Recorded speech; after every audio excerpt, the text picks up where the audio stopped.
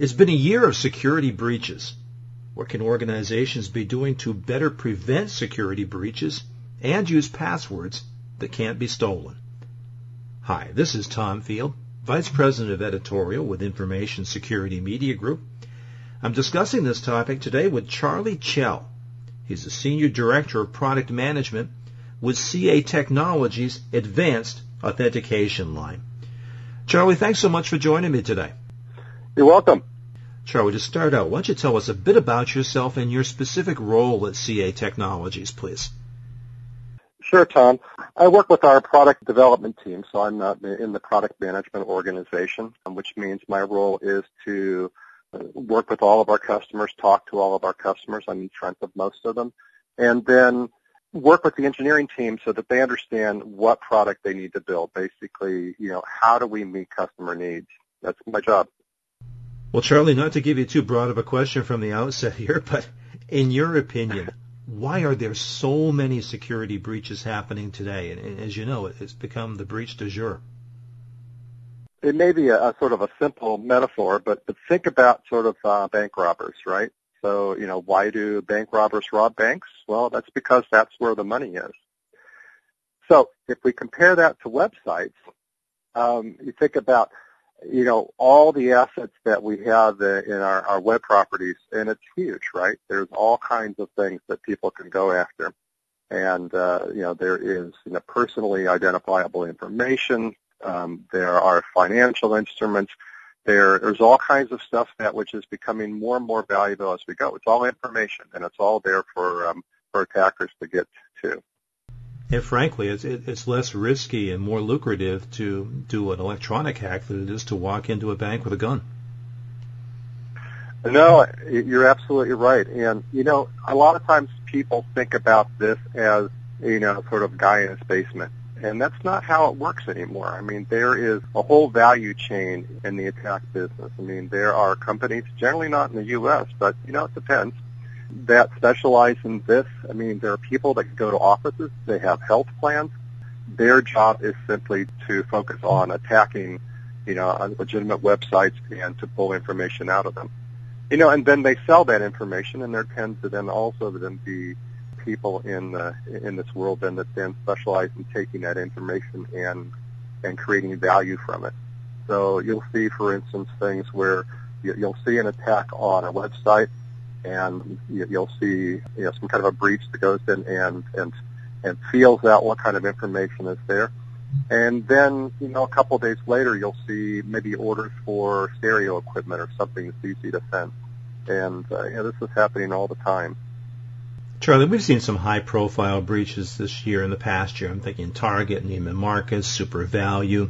And we see the organizations come out and talk about the actual cost, what they've spent to recover from a breach.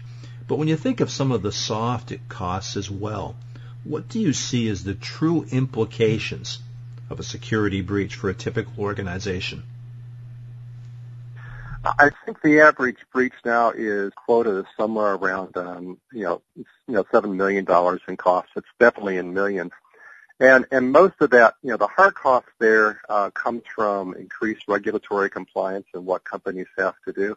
But you're right, Tom. I mean, the soft costs are the bigger part of it. The inconvenience to their end users, in a lot of cases, the fact that, end customers may end up going somewhere else with their business. The brand damage is just huge, and not only to their web property, but also to their store as well. Think as an example of the Target breach last year, and everything that they had to go through to repair their brand damage. It's huge. Think about the LinkedIn settlement that's just been recent here, and the fact that LinkedIn is actually then going to settle with their premier customers. These are real costs. Charlie, for users, passwords are often the main defense mechanism. And when they're strong passwords, they can be effective. But when they're weak, they can be susceptible to attack. Where do you see the main weaknesses of passwords? I mean, first of all, there's several things going on in our industry right now. We're all talking about what's going to replace passwords. We're all thinking about various different biometric credentials. things that I think we're going to move to in a few years.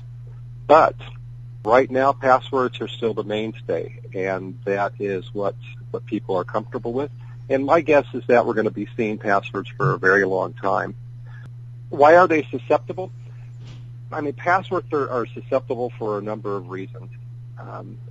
The one is that they're easy to guess. They're something oftentimes customers will use at multiple places. But I think that the attack vectors have really changed in the last 2 or 3 years. Rewind a bit, and phishing was really one of the main attacks. So we had people that were targeting people. They were sending out mass emails. They would mount these phishing attacks, and through them they're collecting passwords one by one. And then they would go, of course, try that password against the site, maybe try it against other sites, and see what they could get from that account. But there are more efficient ways to do this, and attackers are figuring this out. So rather than try to get passwords one by one, what they're now doing is that they're penetrating the sites and the databases where these passwords are being stored, and they're getting the entire what we call a password hash file or the password database file. They're getting that entire file at once.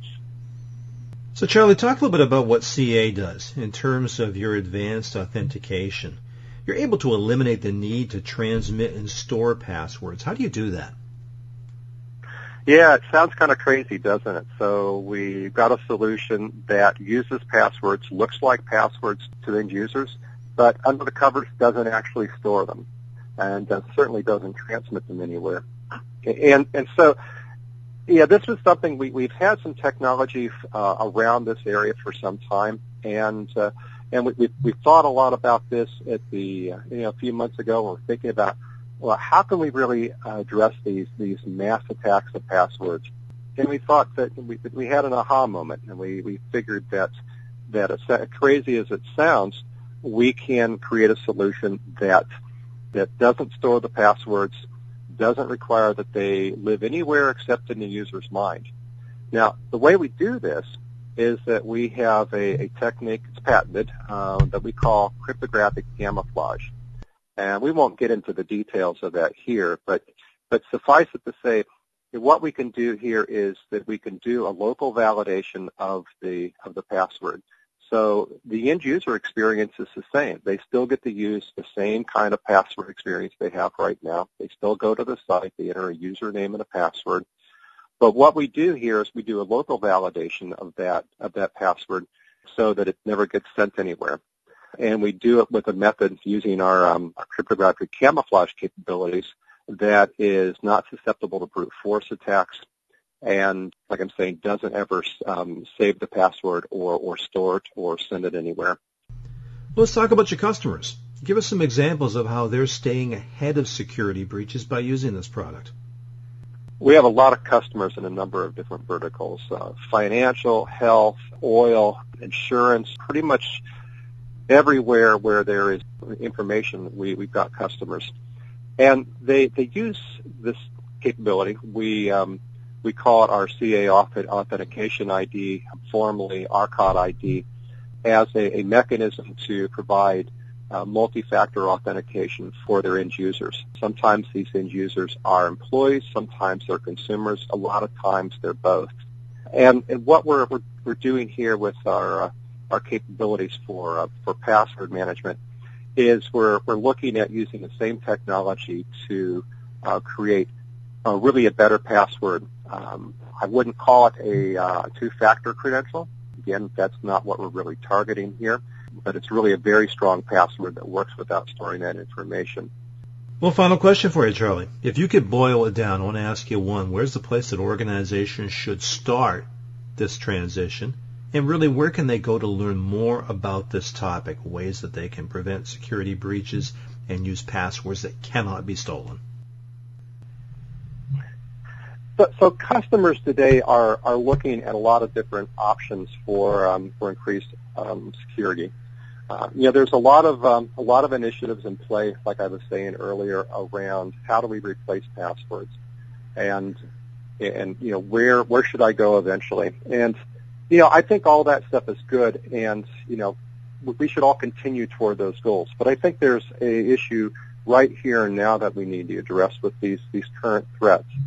And, our passwords aren't going to go away anytime soon. It's going to take a while before we convert our entire user community over to some completely new paradigm. And so we've got an ability here where we can drop in a solution that doesn't require any change to the end user interface. It's fairly lightweight. So it's something for everybody to consider, because I think it solves a problem that we have today. We put up a web page, ca.com/unbreachable, that is a central resource that contains a lot of white papers, some videos, things like that to help you understand what kind of solution we've got going here. You can make your decision there whether or not this is something that you're interested in. And again, Charlie, that's ca.com, unbreachable? Correct. Very good, Charlie. I appreciate your time and your insight today. Thank you very much. You're welcome, Tom. It's a pleasure speaking with you. The topic has been preventing security breaches. I've been talking with Charlie Chell. He's Senior Director of Product Management with CA Technologies Advanced Authentication Line. For Information Security Media Group, I'm Tom Field. Thank you very much.